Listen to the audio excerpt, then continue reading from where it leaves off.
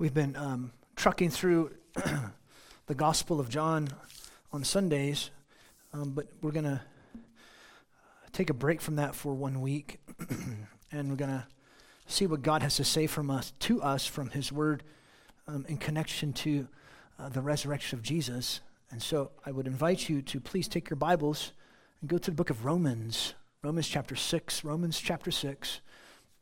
If you're visiting with us, you can fill out a card there in the seat pocket in front of you, and you can fill that out. There's a box there at the end. You can put that in the box, or you can put that on the table back there. But if you are visiting, there's a Bible in the chair in front of you, and you pull that Bible out and go to the back and find page 122. Page 122 is Romans chapter 6. I was talking to somebody this past week. They asked me, what are you going to preach on for Sunday, for Resurrection Sunday? I said, Romans chapter 6. I said, what does that have to do with the resurrection? Well, I guess you'll find out. So maybe you might be asking, what does this have to do with the resurrection? You'll find out. Romans chapter 6. Look at the first 5 verses. Romans 6, verse 1, chapter 6. Shall we say then, are we to continue in sin that grace might increase? May never be. How shall we who died to sin still live in it? Or do you not know that all of us who've been baptized into Christ Jesus have been baptized into His death? Therefore, we have been buried with Him through baptism into death, in order that as Christ was raised from the dead through the glory of the Father, so we too might walk in new life. For if we become united with Him in the likeness of His death, certainly we shall be also of His resurrection. Birthdays at my house are a big deal. The birthday person gets asked what kind of cake she or he wants. They get asked, what do you want for breakfast? What do you want for lunch? What do you want for dinner? And we set time aside to sing happy birthday. It's a big deal, light candles, blah, blah, blah. I mean, it's a big deal for us. And there's a lot of them in our house. There's 7. If you include me and Chris, it's 9. Wow. What if we forgot the reason for the birthday cake? What if we had the birthday cake but forgot it was someone's birthday? You're eating the birthday cake. Well, why are you having birthday cake? Well, I don't know. Well, is it somebody's birthday? Well, I don't know. Who cares? I'm just eating cake. It's probably the 7-year-old who doesn't know. See, the important aspect is not the cake. Well, maybe for some of you it is. The important aspect is not supposed to be the cake. I'll put it that way. It's the person. I mean, you're celebrating God's grace and God's goodness, His faithfulness, and the joy of this person. We're celebrating that. Celebrating the goodness of God. So it's not the cake, it's the person. Even praising God for that person, right? That's usually how it goes. Or that's how it should go. I don't see birthday cake in this passage. What does birthday cake have to do with this passage? We're having cake, but have we forgotten why we're having the cake? We're eating the cake, but have we forgotten why we're eating the cake? And I described this passage for today. Baptism is the birthday cake. Baptism is the birthday cake. But sometimes we have the cake and we have the birthday cake, but we've forgotten that the birthday cake points to us, to the person. It points us to who He is and what He's done. And we're celebrating Him. Have we forgotten that? We celebrated 4 baptisms just a couple Sundays ago. And one major aspect we need to remember is that baptism shows that we truly believe in the physical, literal, historical resurrection of Jesus. That's what it shows us. Here, in a statement, baptism is the birthday cake of the resurrection of Christ. What undergirds this act of baptism is commemorating Christ's resurrection because we truly believe he actually, physically, literally, historically rose from the dead. And this is the crux of all that we do. Of all that we are as Christians. And one of the ways that we celebrate this is baptism. But we forget that this is just the birthday cake. It's supposed to point us to Christ.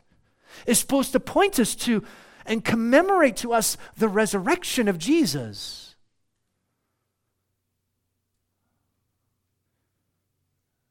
Baptism is not the event of salvation. Baptism doesn't save you. You just get cleaner. Hopefully, Dwayne, you did take a shower that Sunday, right? Oh, anyways, no, we won't talk about that, right? It's the picture of the event. It's not the event of salvation. Baptism is the immersion or the dipping of a believer in water as a symbol of the Holy Spirit's miracle transformation within them. Baptism, the Greek word baptizo, means to dip. That's why we don't sprinkle. We dip you under the water. And there's a reason behind that too. You'll see that in a moment. Why that's so vital that happens, we'll look at that in a moment. But baptism, it pictures what happened to us on the inside. It's a symbol of the new birth of that person. She or he has become new, reborn. Excuse me, born from above, John chapter 3. So, his whole life has changed. So, her whole life has changed. Biblical baptism occurs after there is conviction of sin and acknowledgement of guilt before God. Repentance toward God from sin. After there's confession of faith in Jesus Christ as Savior and Lord, and that He rose from the dead. See, when you get baptized, it's an external expression. You express on the outside what happens to you internally, an internal reality. Internally, baptism is symbolic of the washing away of our sin. It's symbolic of the dying of our old nature, the old Jim, and the new life in Jesus. It's a symbol of our inclusion in the body of Christ, but it's also a symbol of the promise of a future resurrection and glory. See, this is what Paul was saying in Romans chapter 6. Look with me in chapter 5, verse 20. Just maybe a page over in your Bible, or scroll down a little bit on your device. Chapter 5, verse 20. And the law came in that the transgression might increase, but where sin increased, grace abounded all the more. That is, sin reigned in death, verse 21. Even so, grace might reign through righteousness to eternal life through Jesus Christ our Lord. See, Paul's saying here in chapter 5, verse 20 and 21, he's saying this: the more we sin, the more God pours out His grace upon us. The more you sin, the more God pours out His grace. You sin God's grace. You sin God's grace. He keeps pouring His grace because it's found in Jesus. Jesus died for that sin. He died for that sin. So more grace is poured out upon you. The more you sin, the more grace God pours out upon you. But notice what he says in verse 1 of chapter 6. Shall we continue? What shall we say then? Shall we continue in sin so that grace might increase? Oh, this is grace. Wait, you mean to tell me God pours out his grace every time I sin? Awesome, I'm going to keep sinning. That's what the thought process. And Paul's like, time out. No.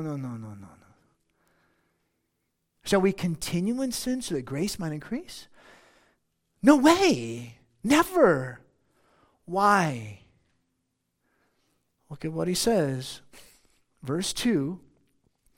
How shall we who died to sin still live in it? What do you mean, Paul? Verse 3. Or do you not know that all of us who have been baptized into Christ Jesus have been baptized into his death? Therefore, verse 4, we've been buried with him through baptism into death, for the purpose that as Christ was raised from the dead through the Father's glory, so we too might walk in new life. Notice what he's doing here. We were buried with Jesus in baptism. Now, Paul's not speaking about actual this. This is our baptism. He's not talking about this, the actual act of baptism. He's not talking about that. Besides, he didn't even know we had a baptistry. So he's not talking about that. He's not speaking about the actual act of baptism, but of what happened to each Jesus follower on the inside, spiritually. What happens? We're buried with Christ through baptism into death. That's why you're put under the water. You die. And as Christ was raised from the dead by means of the Father's glory, how was Jesus raised? By what means? The glory of the Father brought him back to life. Acts chapter 13, verse 34, Paul said, God raised him up. Jesus said of himself, I give my life and I can take it back again. So the Father's glory raised Jesus. Jesus raised himself. As Christ was raised from the dead, in the same way we walk in new life, we're raised. In other words, we're spiritually raised. See, there's a whole new person, a whole new Jim, a whole new Kaylin. Why? Because Jesus, the Messiah, rose from the dead.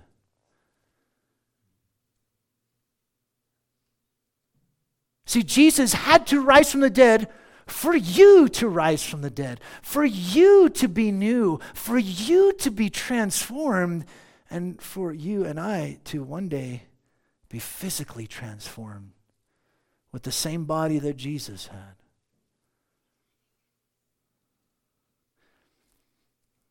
When the Spirit of God regenerates me or you, and then I respond in faith, trusting in Jesus alone, a whole new person has been raised. A whole new person is raised to life. The old Jim has died. Why? Because Jesus rose. See, that's the vital truth about Christianity. Jesus rose. This is the crux of all that we do. This is the crux of who we are as Christians. God saves us because Jesus rose. He'll save you, and he'll change you if you put your trust in him today. Do you know the Lord Jesus? Have you turned from sin and trusted in Jesus? God should condemn us, but he doesn't. He actually shows love. We'll sing later the deep, deep love of Jesus. He came, he died, he rose physically from the dead, and he says, repent and trust in me, and I'll save you. There's the gospel. Come, he'll save you and change you. He'll transform you. This is the heart of the gospel, and this is the heart of who we are as Christians. And notice, if you would, back to Romans chapter 6, how verse 5 is key. Verse 5, for if we have become united with him in the likeness of his death, certainly we shall be also of his resurrection. We're united with him in his death, and we're united with him in his resurrection. How is that demonstrated? How do you show that you've been united to Jesus? How do you show you've been united to his death? How do you show you've been united to his resurrection? Baptism. Because we put you under the water. And we hold you under and shake you just like that. No, we put you under the water. Which symbolizes you. I did that to Dwayne. Come on, Dwayne. Dwayne, breathe. No, don't breathe. Don't breathe in the water. I'm picking on Dwayne today. Poor Dwayne. Right, dude's a big guy too. I'm like, please God, don't let me keep him under. He's like, when I'm on the water, it symbolizes Dwayne died. The old Dwayne died. That's how he united with Jesus. The old Dwayne dies and there's a new Dwayne. He's changed. And it's not that the baptism does that. It just cleaned him. He smelled better now. That's not the point of it. The baptism depicts the old person dying and a whole new person coming to life, or if you permit me to say this, a resurrection from the dead. That's because going under the water symbolizes death. The water of baptism, it symbolizes not good. It actually symbolizes bad. Think of the water in baptism as bad. It's evil.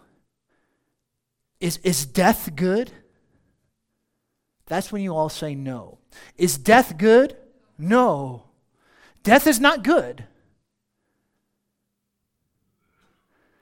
Was the flood good? No.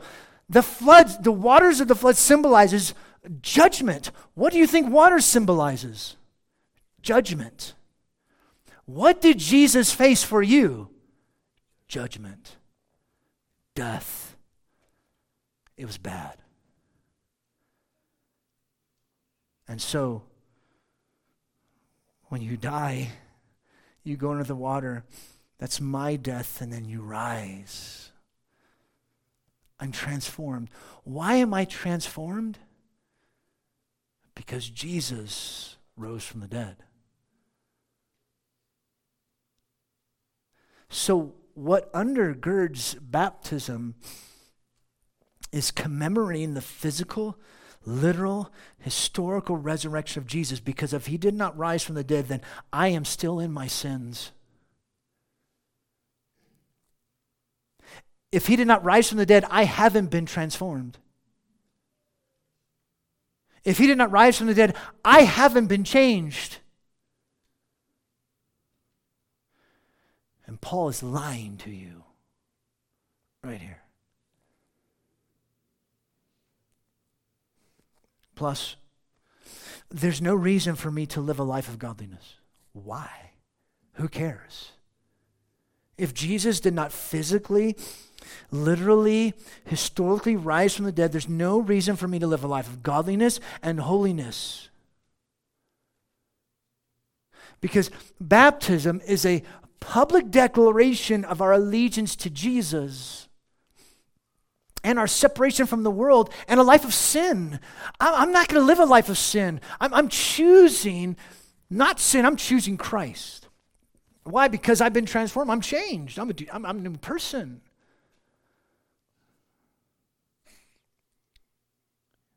If Jesus did rise from the dead. That's why I should not continue in my sin. Because Jesus rose. And baptism commemorates that. Does that make sense? Notice this is why Paul ended this section in chapter 6. Look at verse 11. Even so, consider yourselves to be dead to sin, but alive to God in Christ Jesus. Why? Because Jesus truly did rise. Literally, physically, historically. We do not believe in what's called Geschichte, the German word for historical embellishment. There's no embellishment in this. Either Jesus rose or he didn't. Either Jesus came back to life or he didn't. There's no embellishment, friends. We truly believe this. We are, and because we believe this, we are a group of people who live differently because Jesus rose from the dead. We live different from our world. We don't live like the world. That's why Paul says in 1 Corinthians chapter 6, and such were some of you. But you've been washed. You've been sanctified. We live different with our neighbors. We live different when we go to the store. We live different with our coworkers because we've died. We've been raised. Look, apart from this historical, actual, real truth, Christianity has no basis and no point. There's no point to gathering. There's no point to godliness. There's no point to ministry. There's no point to anything. Why even be here? The liberal churches that gather together, it's pointless for them to gather. They don't even believe in the literal, physical, actual, historical resurrection of Jesus. So there's no point. Why is there any point? Just be a good moral person, go live your life. That's all that matters. If that's what matters. There's certainly no point in getting baptized.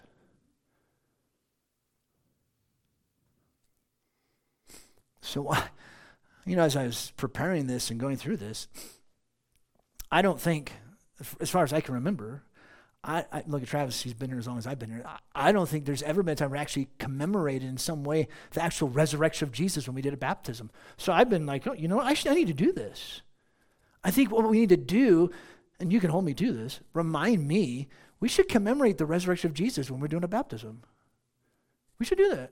Because that's what it's pointing to that. We're commemorating and remembering, of course, it's Jesus' death, but his resurrection, physical resurrection as well. We cannot forget this vital aspect, this pillar of Christianity. It's vital not only to us gathering together, but it's vital for us in how we live our lives.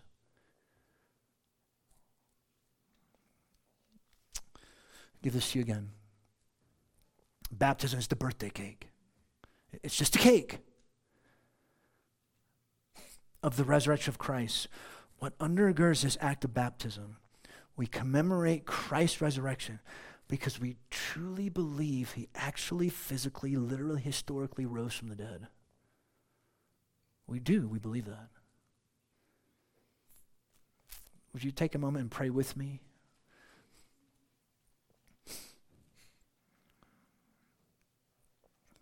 Our Father, we've been encouraged from this vital, significant truth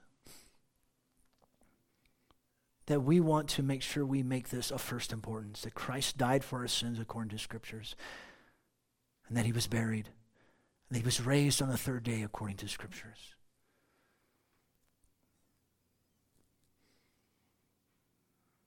Lord Jesus, you have died, you've risen. You've risen from the dead. You've been raised by the Father.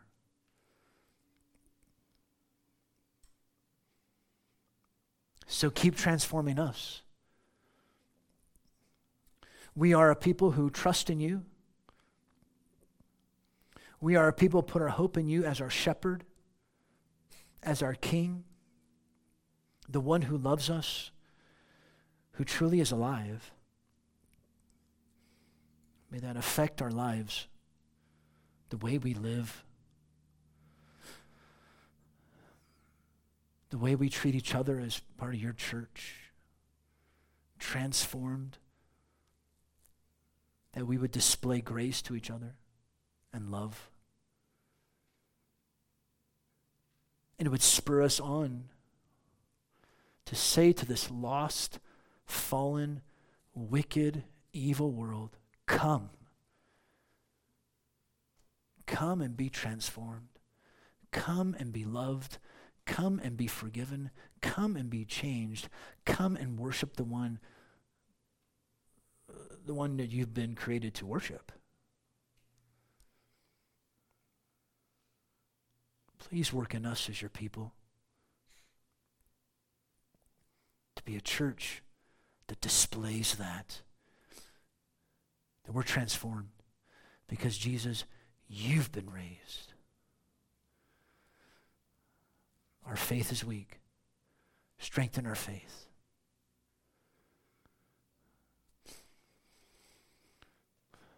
And as we do each week, would you take this time, just a minute or so, where you can fill your mind with truth, ponder what we've seen from Romans chapter 6.